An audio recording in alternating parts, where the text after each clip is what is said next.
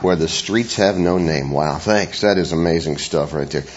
I appreciate Steve's explanation of the song and to get you to understand a little bit about the background of that and the fact that it's interesting, isn't it, as you heard from Steve, that it was inspired by, in this particular area of Belfast, where people can tell not only what you do, but what class you come from, basically, and how much money you have by where you live on the street.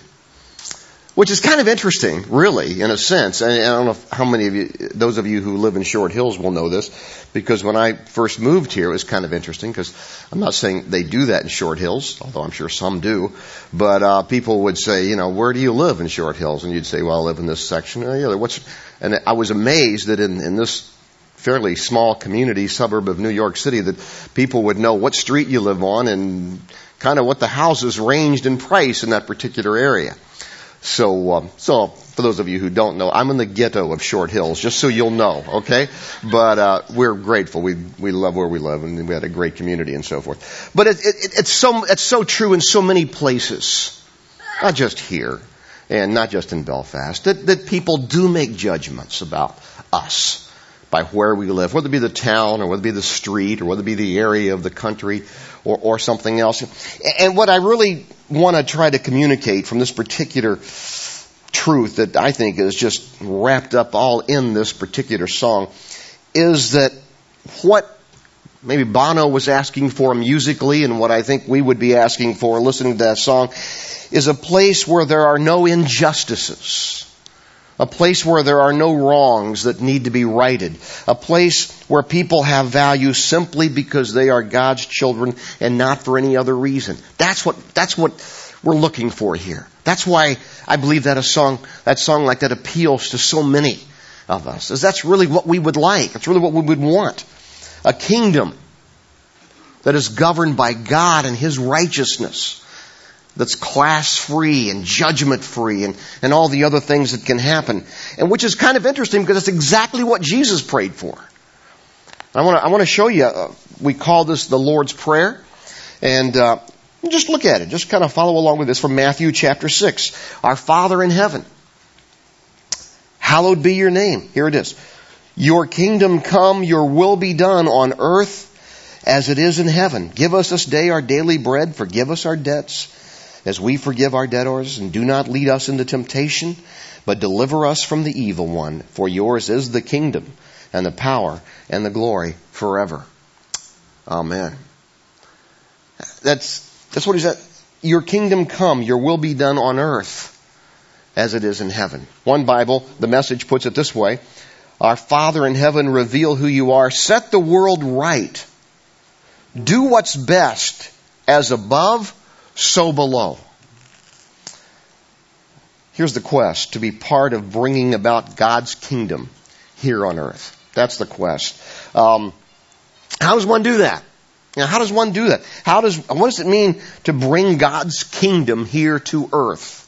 What does that mean? And what is that all about when you think about that? How can one experience the kingdom of God on earth?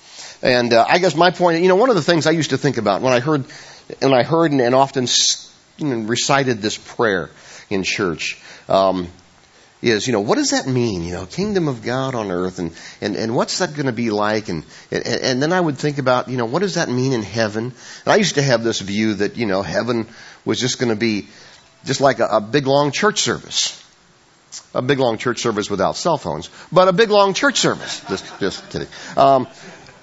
We have fines for that, by the way. Just see the money box, offering box on the way out. But I used to think about that. What's that going to be like? Well, and I'm serious. As a young man, I remember thinking, I guess heaven's going to be like one big long church service.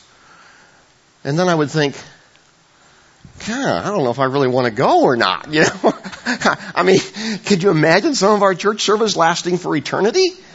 You say, well, sometimes no. And that's really not a fair assessment. Obviously, that was from a child, and some of us think that. So here's what I want to do. I want to just spend my time, just really a few moments, to talk about what's so appealing about God's kingdom. What's so appealing about it that I want to be a part of, if I can, bringing it to earth. What's so appealing about that? And I'm going to give you just real simple 3 thoughts here to kind of think about that. I call this the kingdom of God, illustrated, expanded, and lived out, basically. And I'm going to give you some thoughts about it. The first thought really is a very simple thought. It's one that we've all had at different times in our lives. And it's simply this: life will finally be more than fair.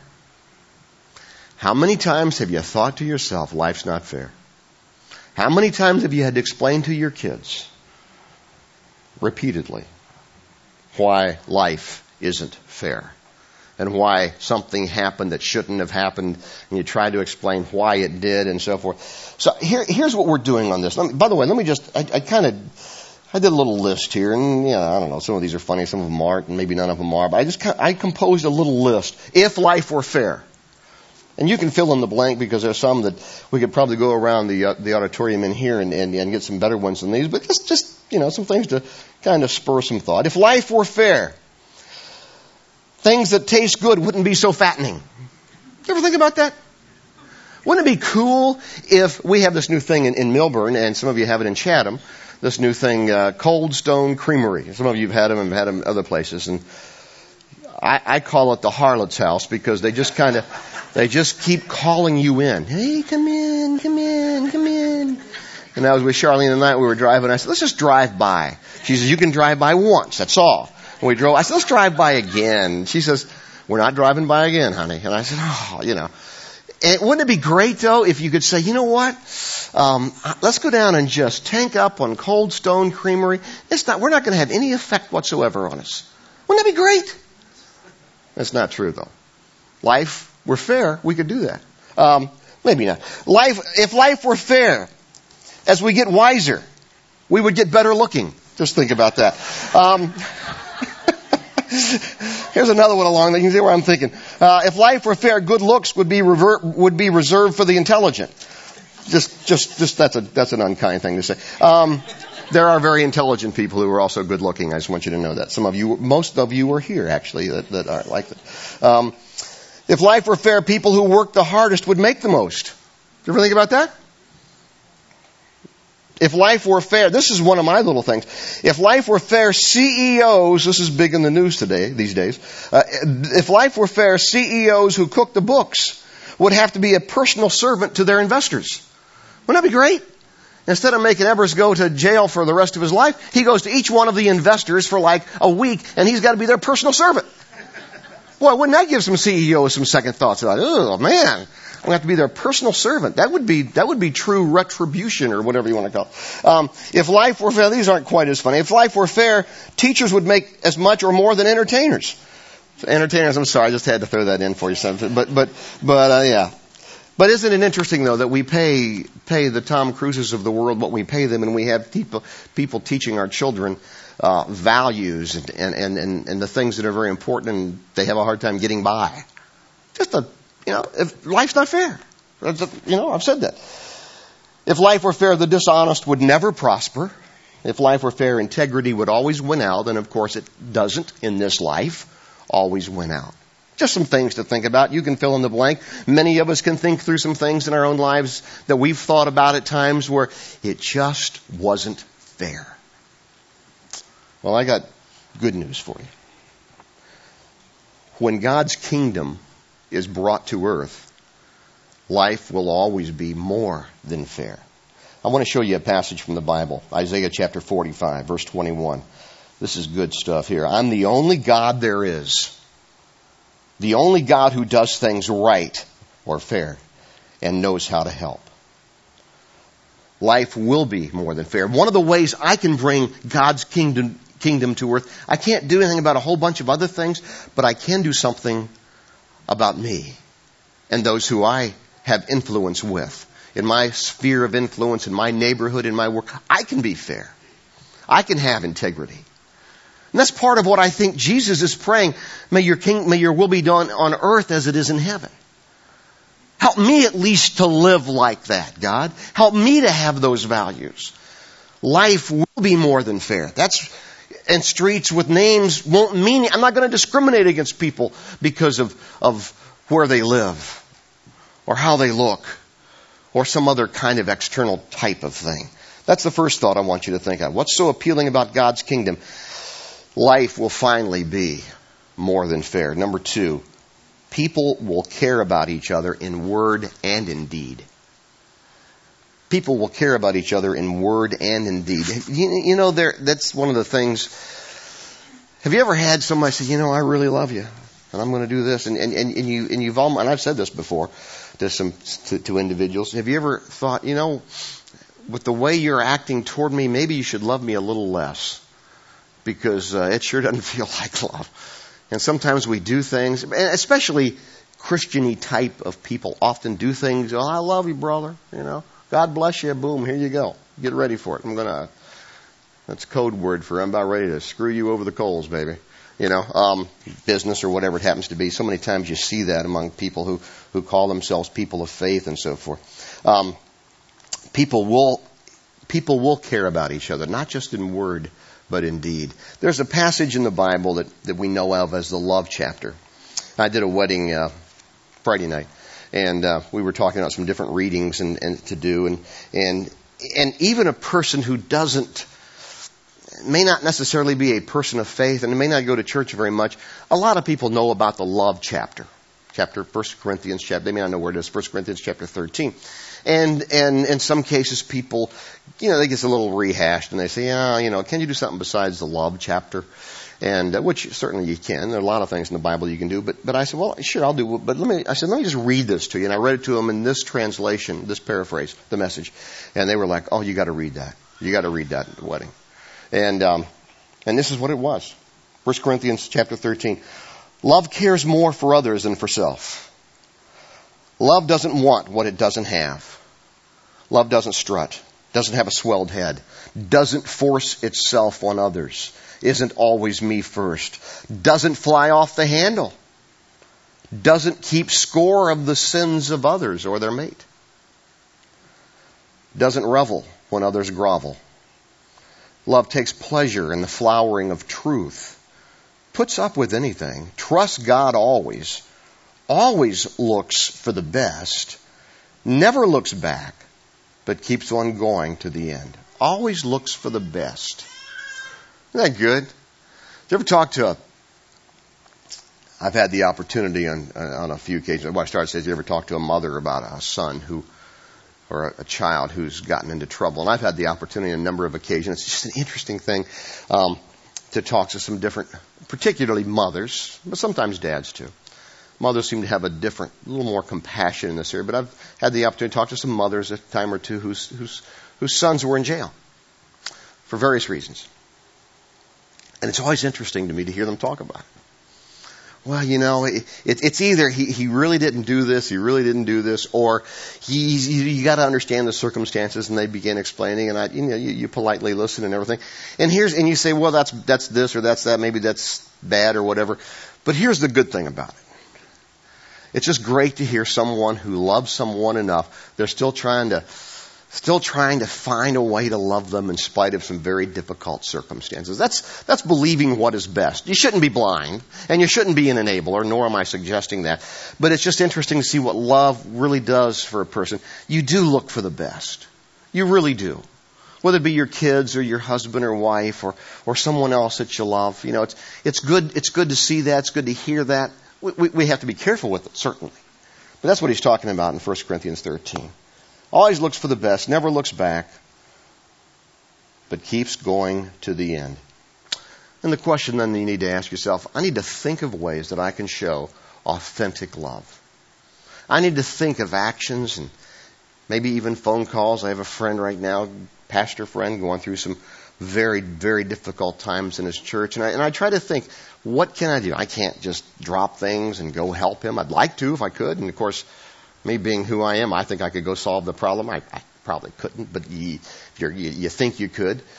I can't do that. Even if I could, I can't do that just because of logistics and circumstances. But so I think to myself, what can I do?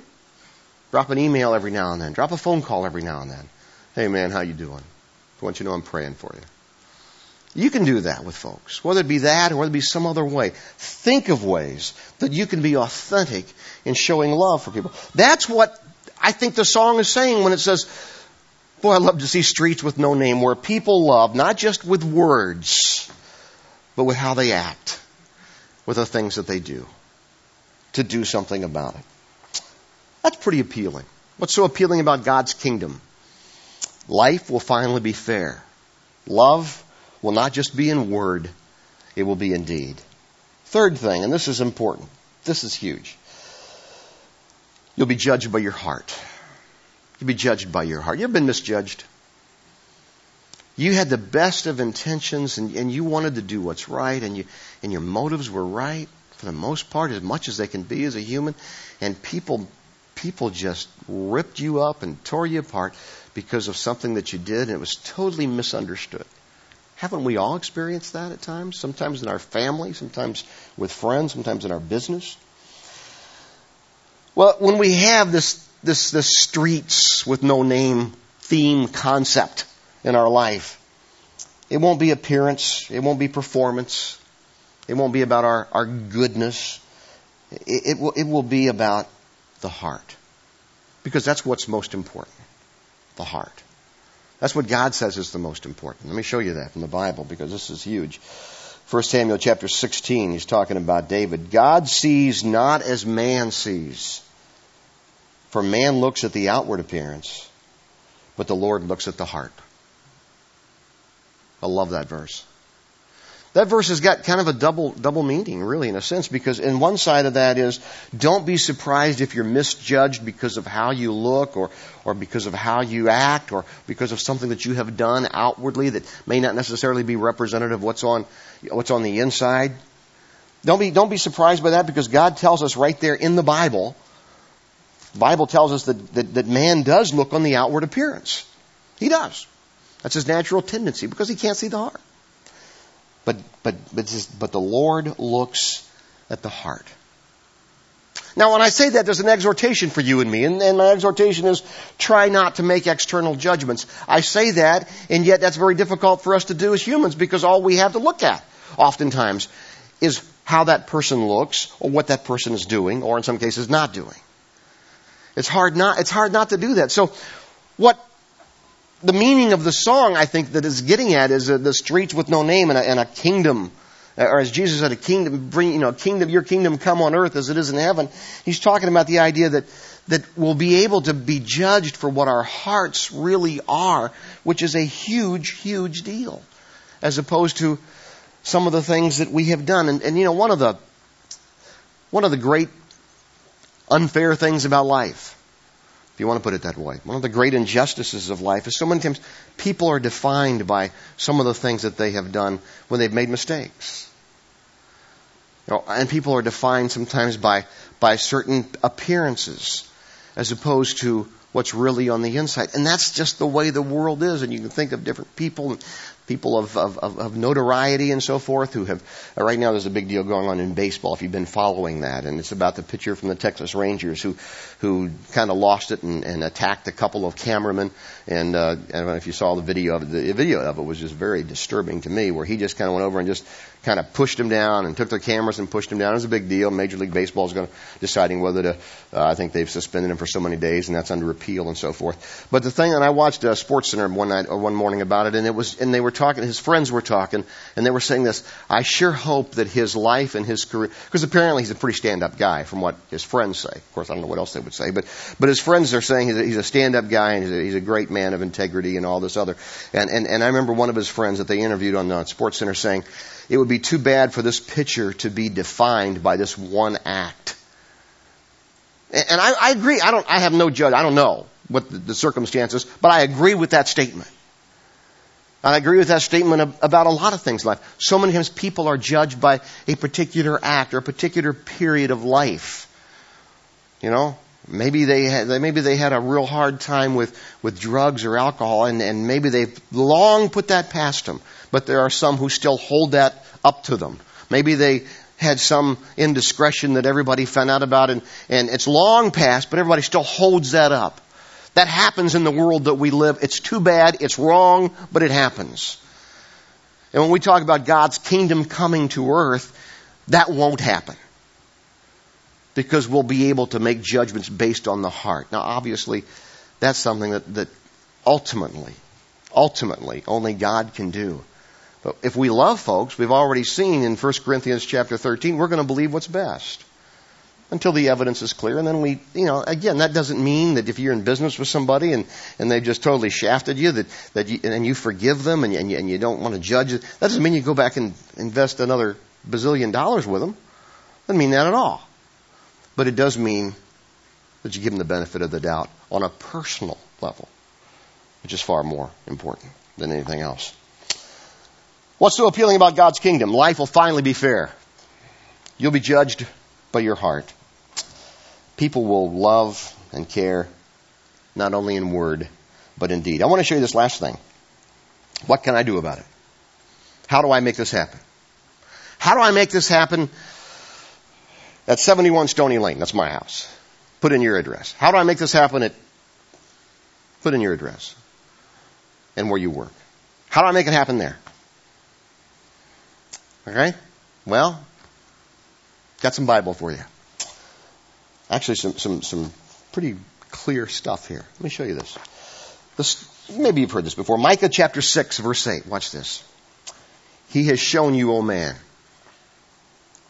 what is good, and what does the Lord require of you, but to do justly, to love mercy, and to walk humbly with your God. One Bible puts it this way: He's already made it plain how to live and what to do. What God is looking for in men and women is quite simple. Do what is fair and just to your neighbor. Be compassionate and loyal in your love. And don't take yourself too seriously. Take God seriously. Be just. Be fair-minded. Just wreak mercy. Just have that just be a part of your DNA. And walk with God. And Steve, guys, come on. They got a song they're going to do. I want you to listen to.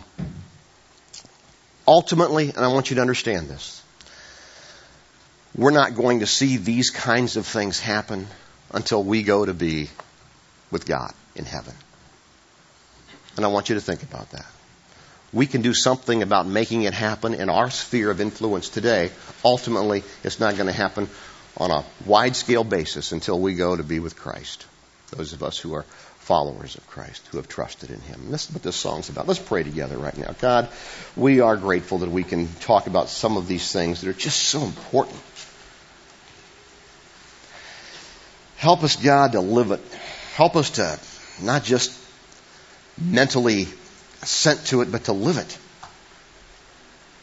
To think about it.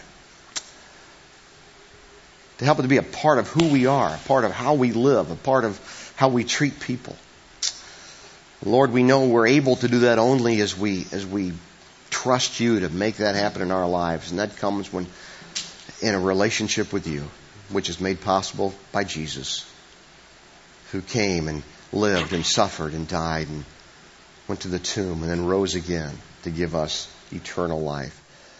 And as we trust in Christ, God, wherever we are in our own individual journeys of life, as we trust in You, we thank You for what we can see happen because of that.